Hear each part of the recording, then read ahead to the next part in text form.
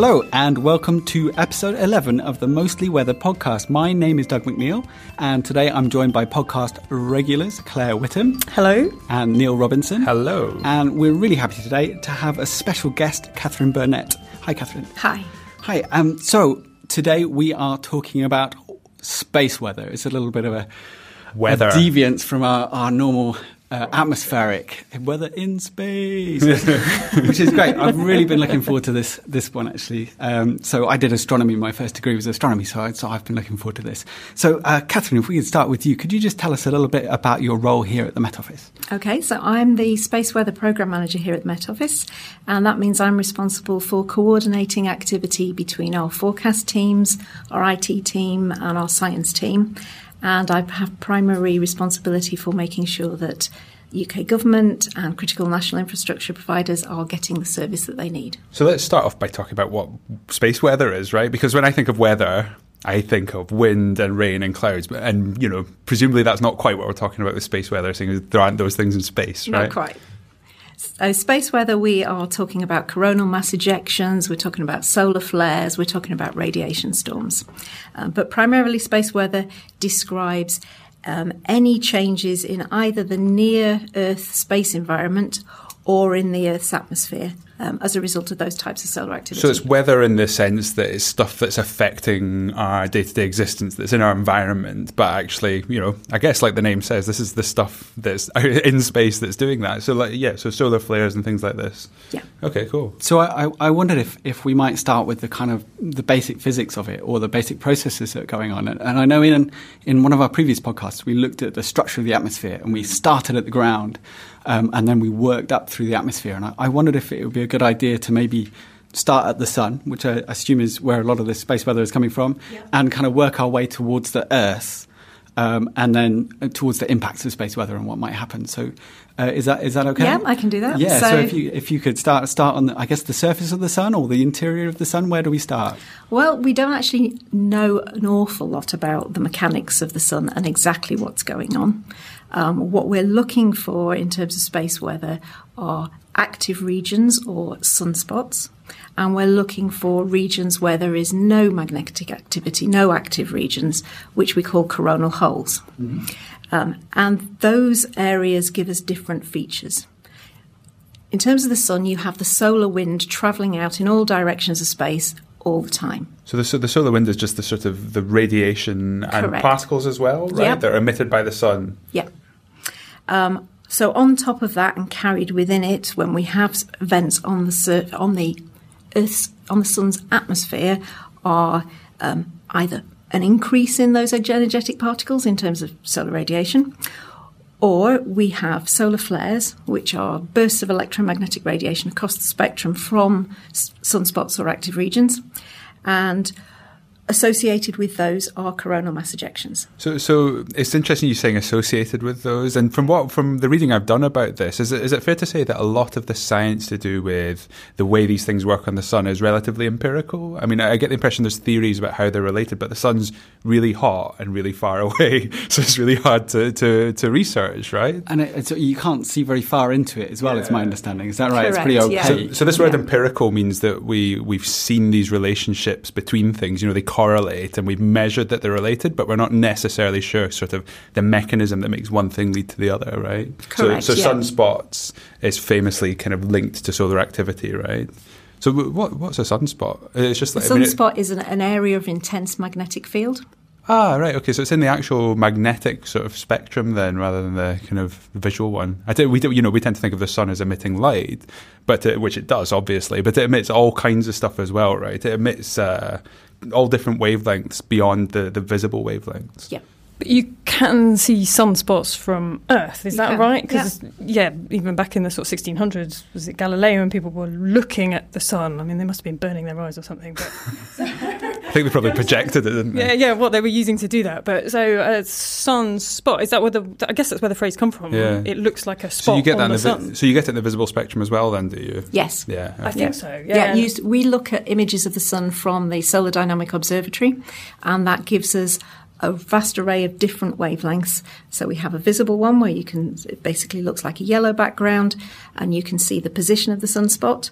And then we look at other wavelengths that actually show us the magnetic field lines coming out of one spot and going into another, cool. which help our forecasters understand the mechanisms going on. And is that you described the observatory, is that a satellite observatory or is that based on the ground? No, that's a satellite observatory. So I should say to the people listening at home that the Space Weather Station in the Forecasting Centre here at the Met Office is one of the coolest places in the entire Met Office. So they've got these amazing, huge visualizations, presumably relatively real-time visualizations of what the sun's doing.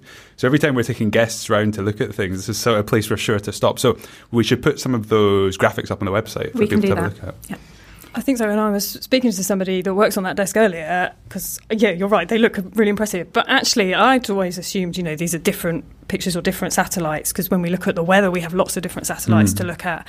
But actually, I think it's the same satellite, but it's looking in different wavelengths. Right. And at the different wavelengths, you can penetrate further into this, as you say, quite opaque sun, and you see different features at different wavelengths. So I'm guessing then you can interpret what you're seeing in those different wavelengths as to whether you just get a cool picture or you're able to then see things like mass ejections coming out the side. So I know from doing climate research that sunspot data is periodic, right? So it gets greater and lesser in a kind of sine wavy type thing with a period of how many 11 years. There's 11 a years. solar cycle of 11 years from peak down to maximum. And that's fair to say that's just solar activity as well, is it? So that's just a count of the number of sunspots.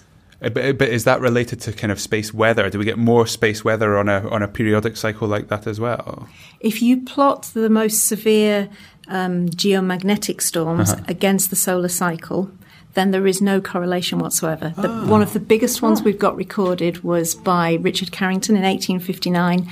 That didn't happen at solar maximum. It happened close to solar minimum. That's interesting. So solar minimum is no sunspots, is that right? Very few. Very few sunspots, okay.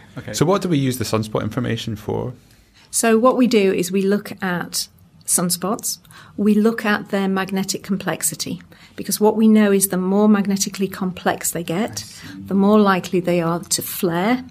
And if you see a flare, then associated with those sometimes can be these coronal mass ejections. Okay, so it's not the number of sunspots; it's it's the magnetic complexity of the sunspots that's the thing that we're interested in. Yes. Okay. So we're on the surface of the sun now. We've got a coronal mass ejection. Is that right? So that's this sounds like a large event to me. Could you describe that kind of event? It can be a large event. So if you see a solar flare first, but actually that is the second mechanism. What's happened first is a coronal mass ejection, which is a release of a large body of plasma that then travels out through space. And if it's Earth-directed, then by the time it's expanded in space, it completely engulfs the Earth and its magnetic field. We're talking about a really large feature. Okay. But the solar flare happens when the magnetic field that broke to release that coronal mass ejection reconnects. And when it reconnects, that's when you see the flash of a solar flare. Okay, so you see that flash first, I imagine, because it's... So it overtakes, because it's light. Because it's light. Correct, it's travelling at the speed of light. You see it first, so then you keep an eye out on another satellite image that we get to see whether there was any coronal mass ejection that happened at the same time. The speed of light is... 3 times 10 to the 8.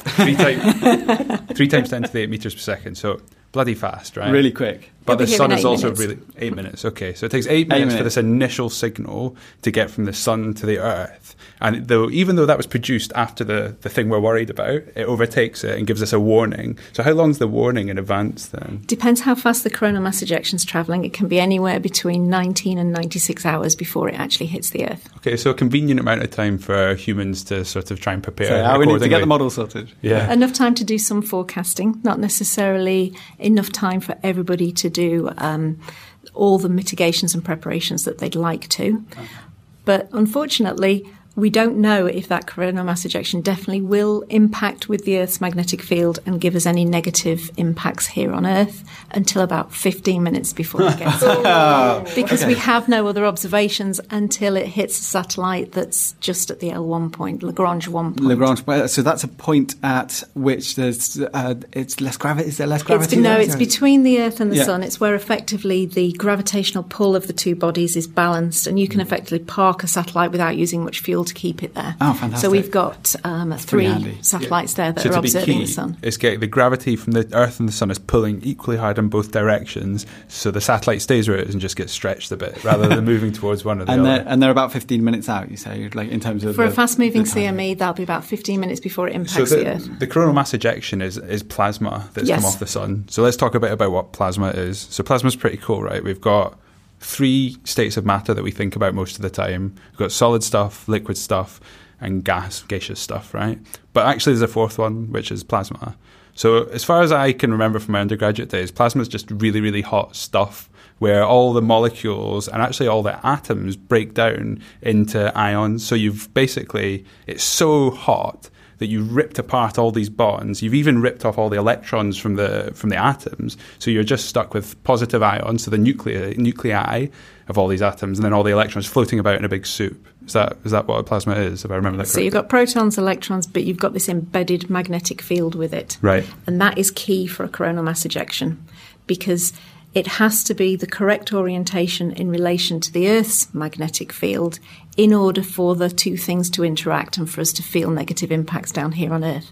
So we have this thing called the magnetosphere, which I believe we talked about actually in the structure of the atmosphere. We definitely would have name-checked it, even though it's arguably not part of the atmosphere as such, right? But this largely protects us sometimes, a lot of the time, from these kind of things, but obviously not all the time, otherwise there wouldn't be a space weather department. So yeah, we should definitely talk about the structure of that. I've drawn a nice little drawing, which these guys have been laughing at. I don't know. Maybe I've just got back at. from holiday in Cornwall where I've been dodging things that look like this in the water. It looks like a giant It jellyfish. looks like a giant jellyfish, but that's because I've kind of drawn it the wrong way around. But there's a reason for that. So if you imagine a bar magnet and the magnetic field that you would see around a bar magnet, so it comes out of one pole, evenly round and back into the other. Imagine that. Then imagine the solar wind pushing on that from one side. You effectively squash that magnetic field on the sunlit side of the Earth, and then that solar wind, as it flies past the Earth and out of our solar system, drags that magnetic field with it, so you get a long extended magnetic tail at the end. And so what you were saying about the magnetic field of that coronal mass ejection, I mean, I'm just thinking, you've sort of got one bar magnet, which is the Earth, and you've got another bar magnet being pinged out of the sun towards the Earth. But the one that's the mass ejection could actually be rotating, it could be spinning. We don't know what position that bar magnet's coming in, so very crudely, you don't know if you're going to hit positive to positive or negative to positive or... Correct, until you're that 15 minutes out when we get the measurement from the instrument on the satellite. I've got a potentially dumb question here. What's the magnetic thing? Is it the sun that's the magnetic thing, or is it the stuff that comes off the sun that's the magnetic stuff? Both. Both. The sun has a magnetic field, the Earth has a magnetic field, and material coming off the sun can carry a magnetic field with it. So are the magnetic fields of the Earth and the sun interacting, or is it mostly the magnetic fields of the material that's doing the interacting with the magnetic field of the Earth? The latter. The latter, okay. Cool. So this is why... So we're imagining that bar magnet again, and the field lines coming off, and often we see the magnetic field lines kind of grouped together, more concentrated at the poles, right? Mm-hmm. So it looks like the core of an apple, sort of sliced in half, doesn't it? So this is why we've talked about this briefly before. But is this why we see the aurora at the poles? We see most interactions at the poles, and is that where most space weather happens in terms of its interactions with Earth, or does it happen everywhere? So you're right. The energy from the transfer of these 2 magnetic fields interacting with each other will travel down the magnetic field lines of the Earth, and initially that will be around the poles. But the stronger that interaction, the closer towards the equatorial regions that will So I was reading about some of the strongest events. You have aurora way down into the tropics, which is just unheard of without one of these big space weather events. So we've been talking about the stuff, it gets the Earth and does stuff and makes things happen. We should talk about what these things are and why we actually care. So I was looking at the history of space weather, and did anybody else look this up as well, who the first person to notice space weather was? Oh, hang on a second, I've got this in my notes. I mentioned his name earlier. George Graham? Yeah, I've got George Graham in 1724. But maybe even we've got- earlier. So George Graham was a clockmaker. I guess that was a really kind of academic thing in 1724 because he was also a fellow of the Royal Society, right? So he was a bit of a gentleman scientist, I suppose. And he noticed that the needle on his compass was twitching periodically through the day and wasn't quite sure why this was. And then a few years later, a couple of other scientists like Balfour Stewart and Arthur Schuster Richter, who was one of the founding members of my physics department at Manchester University. There's always a plug. Yeah. Every podcast. Those guys really figured out what actually was going on, and the fact that this was because of kind of solar effects. But so that's a very trivial effect, right? It screws your compass up a bit, but that's indicative of what else might be happening, right, and what effects we might feel. So why are we worried about this stuff? Yeah, did you want to pick up on the? I missed the name you picked. Richard Carrington. Okay. So he was in 1859 the first one that realised actually he was studying sunspots and he saw a flare. And then a few days later, they saw a geomagnetic storm and they had aurora down as far south as the Caribbean. So they're linking he all was these the first things. to link those two things together, so a slightly different discovery.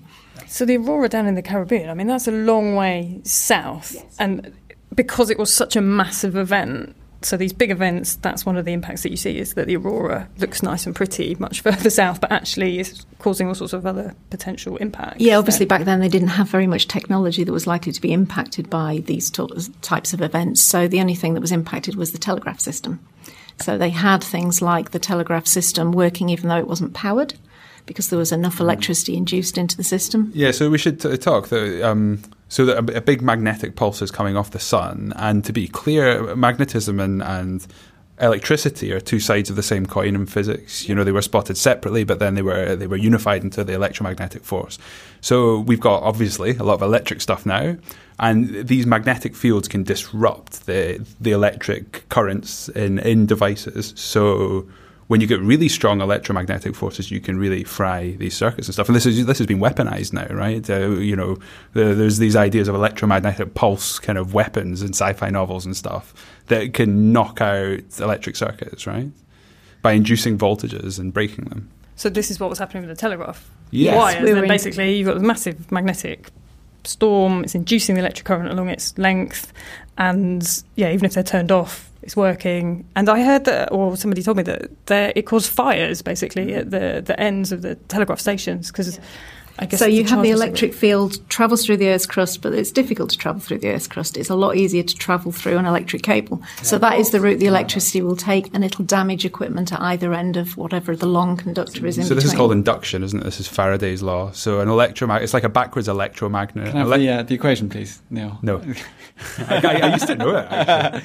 Don't. You can see him thinking. He's thinking, yeah, it's a bit worrying. So an electromagnet, you pass an electric current through a wire, and that makes a magnetic field. Whereas we're doing this back to front now. We're passing a magnetic field over a wire, and that's making an electric current.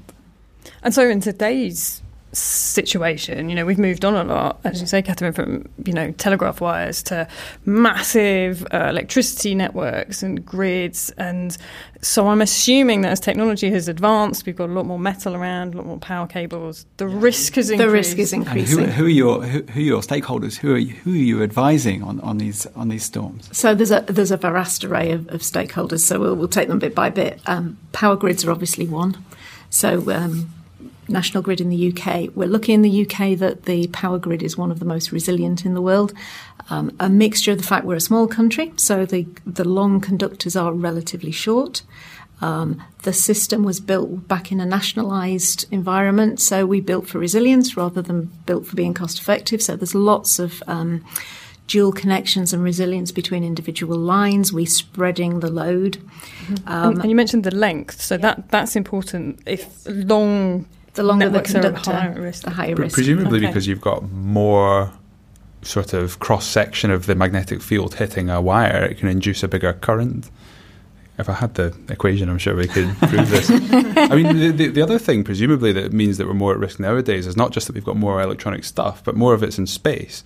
So more of it's outside this protective magnetosphere, right? So the satellites are really at risk, I suppose. So we've got CMEs that can induce currents. So that's one area of impact. Then you've got the high energetic particles, your protons, your electrons that form radiation storms. They can damage satellites.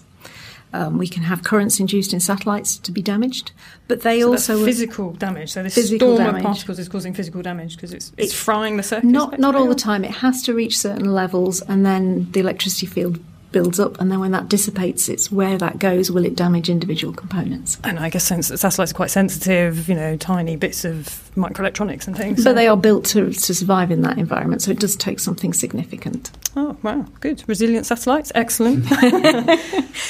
You have the solar flares that give us this burst of energy across the electromagnetic spectrum, interrupt our communications. So we rely on HF, high-frequency communications, to cover the curvature of the Earth. Mm-hmm.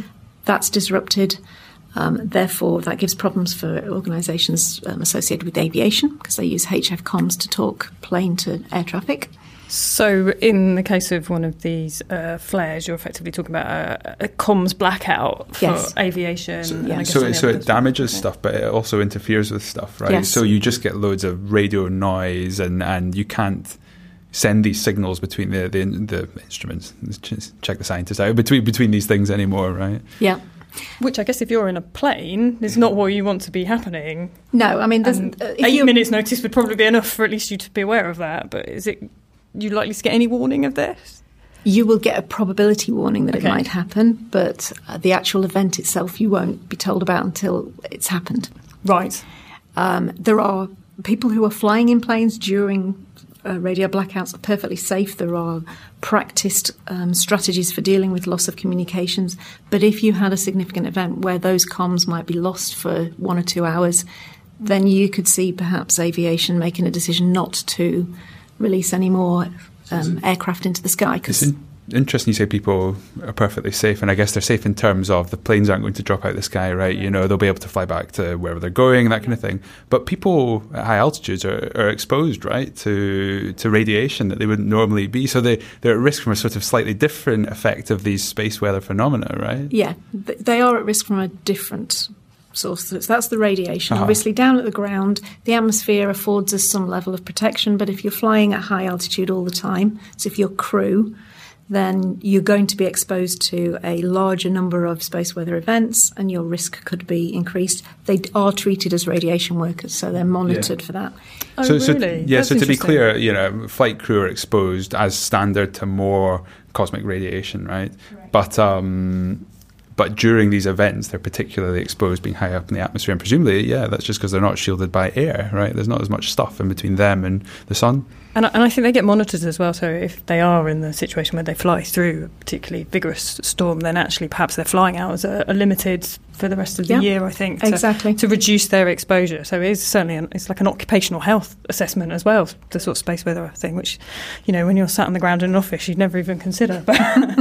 And if it's just us, if we're flying and we happen to fly through a major space weather event, the level of radiation that we would get wouldn't be so significant that it would cause us a health problem. We're talking about the equivalent of maybe an MRI scan or an X-ray. It wouldn't be anything out of the ordinary. But if it's happening every time you go to work, then it's the kind of thing that's you need why to they're monitor. monitored. Yeah. And going back to sort of impacts on the ground and things that I've seen before, there have been a few events in the last sort of 20, 30 years, though, where we have seen these kind of impacts. So there was...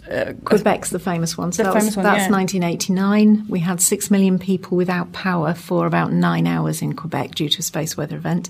And that was because the current that was induced looked abnormal to Quebec grid's safety systems. So it effectively switched off parts of the grid in order to protect it. Effectively, computer said no, but at least then there was no permanent damage. As soon as the event was over, they could switch everything back on again. Oh, I see. So I guess it would be computer monitoring systems, and being a bit flippant, but they would start to see small surges and weird spikes, and it just shuts itself down safely. Yes. Rather than just letting a fire happen or something. Exactly. Actually, it's probably quite good. It's not a bad idea. Well, there are two ways that a power grid can be infected. It's either by this safety shutting down, or it is by damage to a transformer at a substation when the electric field comes out of a conductor and back down to ground, or vice versa.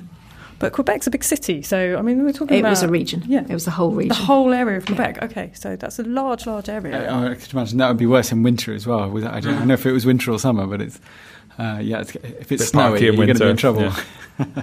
And was there also an incident in 2003 in Malmö in Sweden? That's correct, yes. Okay, but that was a bit smaller scale? Smaller scale. They were doing some maintenance work on the power grid there, so we believe perhaps if they'd have been aware there was going to be a space weather event and they hadn't done the maintenance on the grid, there would have been enough of the grid up and operational to spread the load of the space weather event, and they wouldn't have lost power. So interestingly, both of those places are fairly far north, aren't they? So I guess that, like we were talking about earlier, they're proportionally more likely to get these moderately large space weather events being closer to the poles.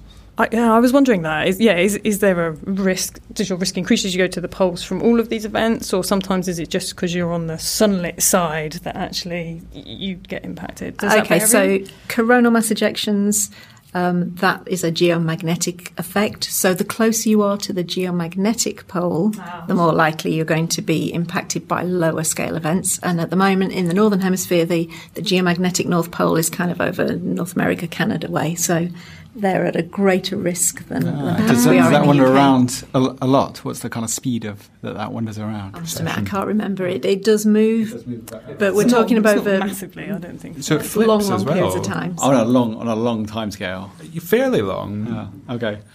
We'll come back much to more that. than our lifetime has to worry about. Right, Yeah. okay. That's Be what cool I'm if it hoping. happened, though, wouldn't it? No, I think no. Maybe from a really academic perspective, but possibly from a societal impact perspective, no. Compass would go the other way. It's the only effect. Yeah, that's the only effect that we can think of, given that we're talking about all these kind of vulnerable systems. So I've got the latest Met Office space weather forecast here. Yeah, let's talk about the Met Office space weather forecast, because that is cool. Shall I If read you some read it of out, it and then out? we'll hear about it. So we'll put a link to this on the show notes, but it starts off here, forecaster overview, analysis of space weather activity over the past 24 hours. So that's interesting. So already there's a difference between this and the weather forecast, because this is more of a report, right, of what we've been observing.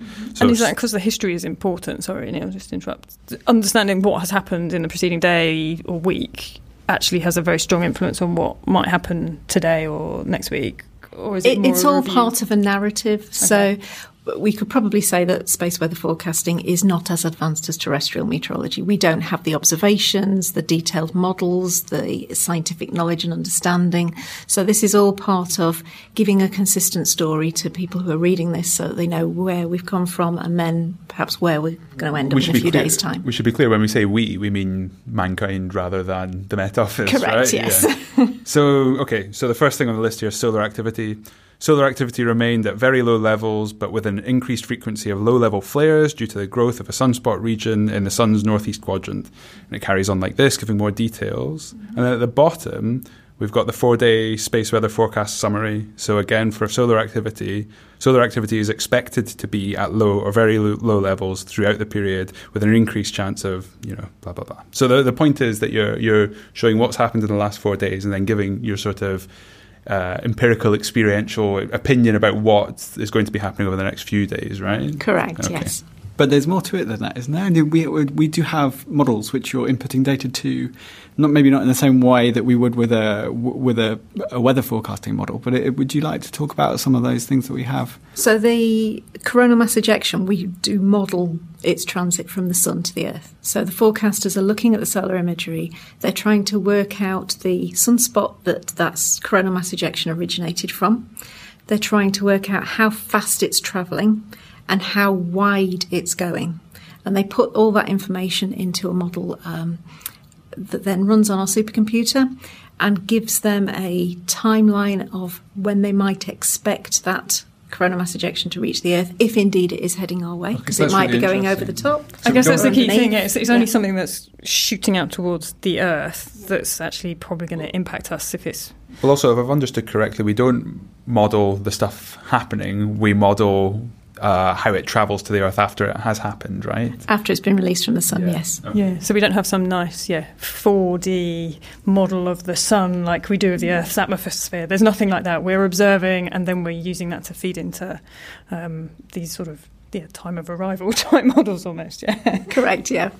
So who else does space weather forecasting then? So the other two global centres that are manned 24 hours a day, 7 days a week are the NOAA Space Weather Prediction Centre and the American Air Force bases, both in the US. So NOAA, I can't remember if we've talked about NOAA before, but NOAA is the National Oceanographic and Atmospheric Administration in America. Yes, nailed it. So these guys are a federal body in America that deal with lots of things to do with atmospheric and ocean science, but also monitoring. So they do a lot of forecasting, a bit like the Met Office. Correct. And space weather. Yeah, and they were key to helping us set up our service.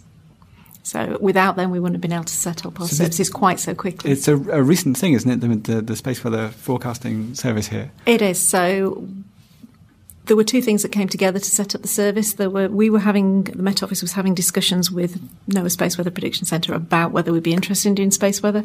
In the UK, we had the large volcanic ash event in 2010. 10 points if you can pronounce it. Eyjafjallajökull. Nice. Close enough. Nobody's going to call me out. I was going to say Claire will.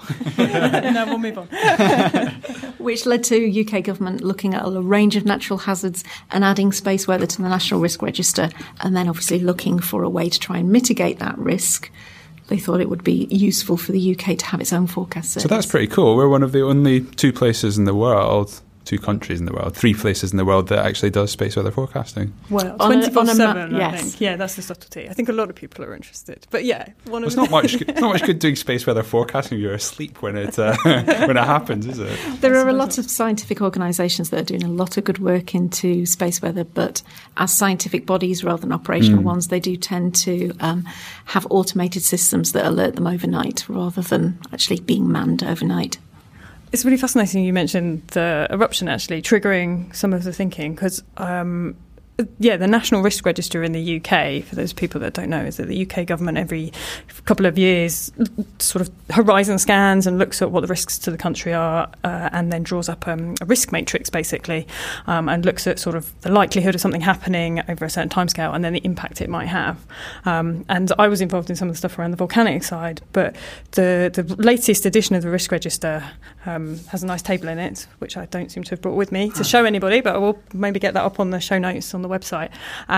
And space weather is really up there as one of the highest impact and also highest likelihood events. It's sort of, I think pandemic flu is the highest risk, and then there's maybe coastal flooding, but then you get into space weather and air quality events and all sorts of things. So I would never have really appreciated quite how seriously actually people are taking this. So I'd like to know what absolute worst case scenario is for a big space weather event. We don't tend to talk in absolute worst case terms. We are in the National Risk Register. We talk about what is a reasonable worst case scenario. What can we expect and plan to deal with? And that in the National Risk Register is based on the Carrington event of 1859. So it is a large, significant CME with radiation storms and solar flares associated with it that would bring us the full range of impacts. So what would we expect? I've got a nasty feeling you're going to say Twitter would go down. I mean, we'd be in trouble, right? So that'd be the end of life as you know it, Doug, would it? I'm being flippant. What would we expect? We first order, we'd expect satellites to go down at least temporarily, so no phone connect. If you look at the Royal Academy of Engineering report into a severe space weather event, it's very good at giving a nice plain English version of what the impacts might be. So in terms of satellites, they're expecting an outage of about 10% of the satellite fleet. We're expecting, because of the modifications to the atmosphere, a loss of global navigation satellite systems, probably what most people commonly call GPS systems, for about 1 to 3 days.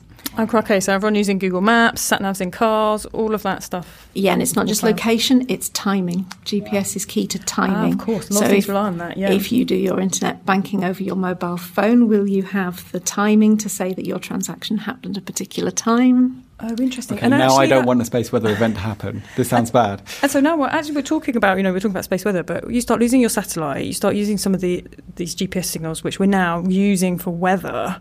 So we're actually looking at impacts on our ability to do weather forecasting and to understand the weather as well. Really cascading events. I know, cascading, basically. Yeah. Okay. Carry on, there's more to come, I can tell.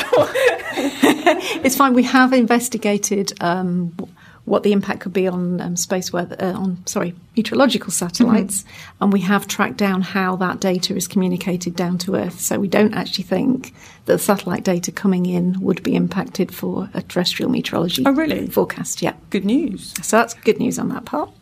But yeah, your communications satellites, TV satellites, the vast array of things we use satellites for, even if the satellites themselves aren't damaged, has the atmosphere been modified in such a way that you can get a signal from ground to the satellite? You're basically introducing a huge amount of noise kind of into the atmosphere, so your signals are going to get scrambled. Even if the satellite's okay, you can't get anything that makes sense at the ground. So we don't expect widespread power cuts, for instance? We don't expect widespread power cuts, but we're not ruling out the possibility of localised ones, either because of these safety systems tripping or damage to transformers. But in terms of damage to transformers, the Royal Academy of Engineering report talks about 2 coastal areas potentially losing transformers and therefore losing power for a period of time.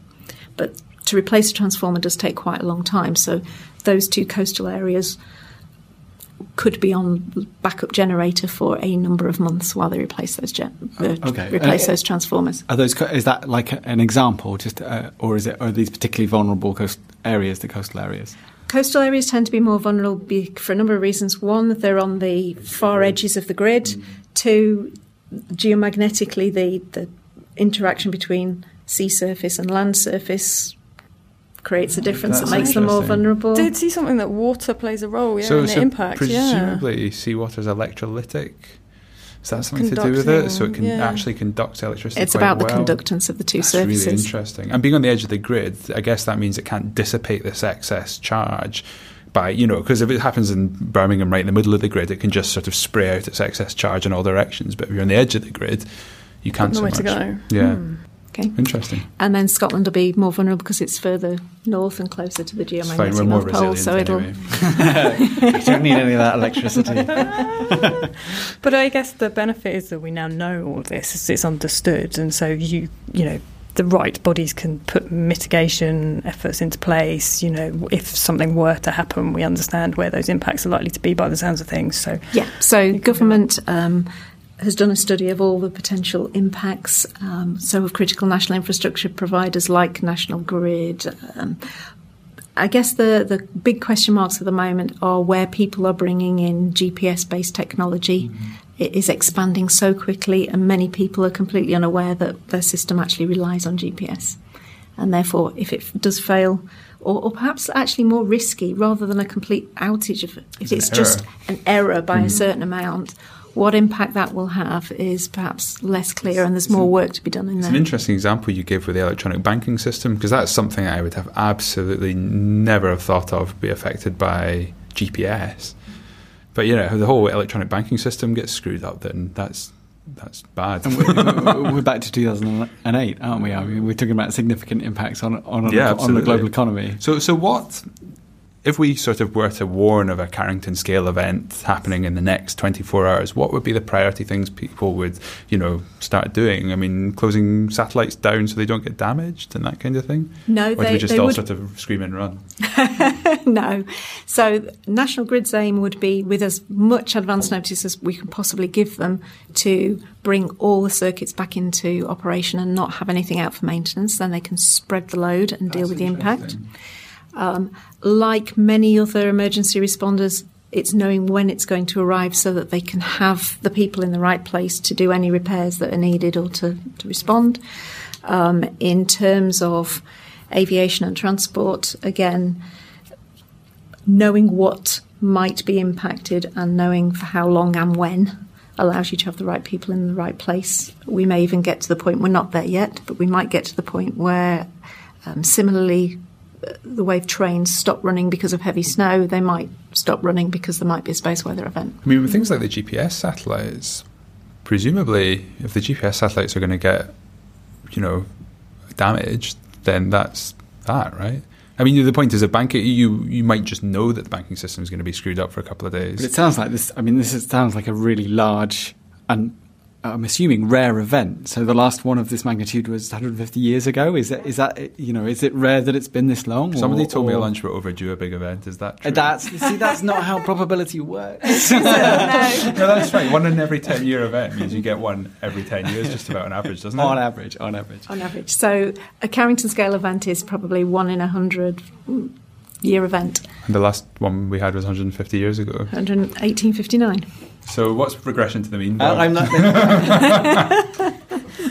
harking back to one of our recent episodes where we talked about disaster movies and things, I mean, it sounds like this is a prime candidate as well. Oh, I've seen a few disaster movies. Are there a few like this? Okay. that have tried to incorporate space weather.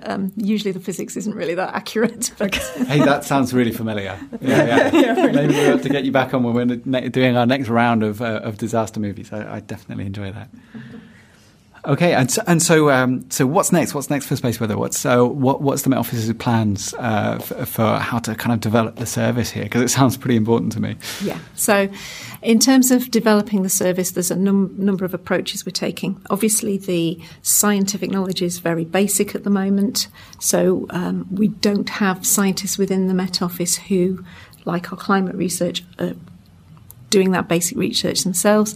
It's all done by academia, and we have scientists here who reach back into academia to work out what are the best models, what's the best knowledge to try and bring through into operations. So is it a relatively small number of people who are working in space weather here? How many have we got? We've got 5 scientists, about 17 or 18 forecasters, and 3 of us in the management team. Okay, so a good number of people, but compared to the sort of meteorological forecasting team, which is hundreds, that's pretty small. Okay, but and so they're developing. Other people are developing new models. I guess we've got a lot of collaboration with the States still as well. We do. We have a lot of collaboration with the States, with other countries as well. A lot of work with Europe. We're also working a lot with our customers to refine the forecast service to be what they want it to be. So rather than doing it from this is the science, this is what it can do, it's, well, actually, what decisions do the customers need to make? What operational decisions do they need? And how do we give them that information so they can do that? And timeliness is obviously very important there. Timeliness is key. We're really short of observations. A number of the satellites that are up there were basically research satellites. They will go end of life at some point. We would like to be in a position where we had an operational satellite with data downloading regularly and frequently, rather than risking data gaps on the deep space network.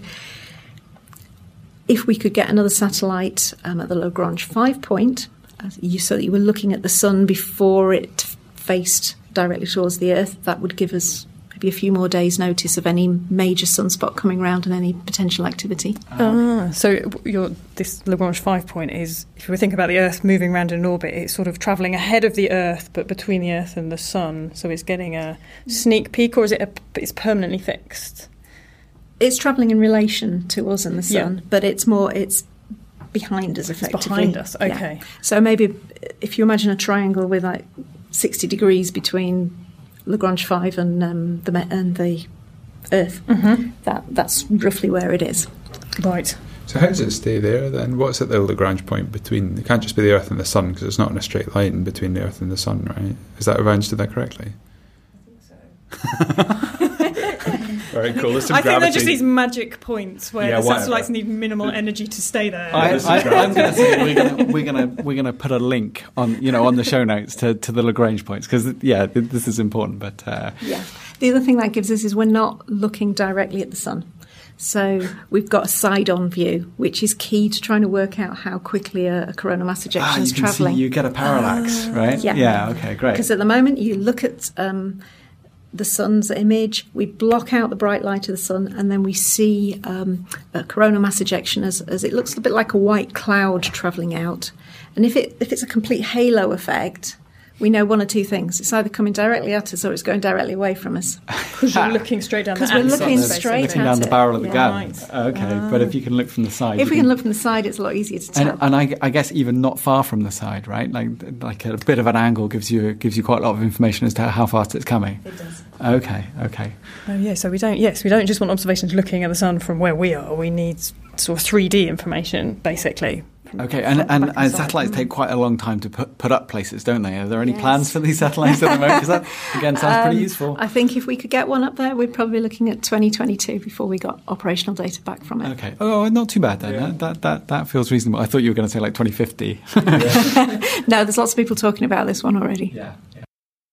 Does that get us right there in time for the sunspot maximum as well? Would it? Yeah, perfect.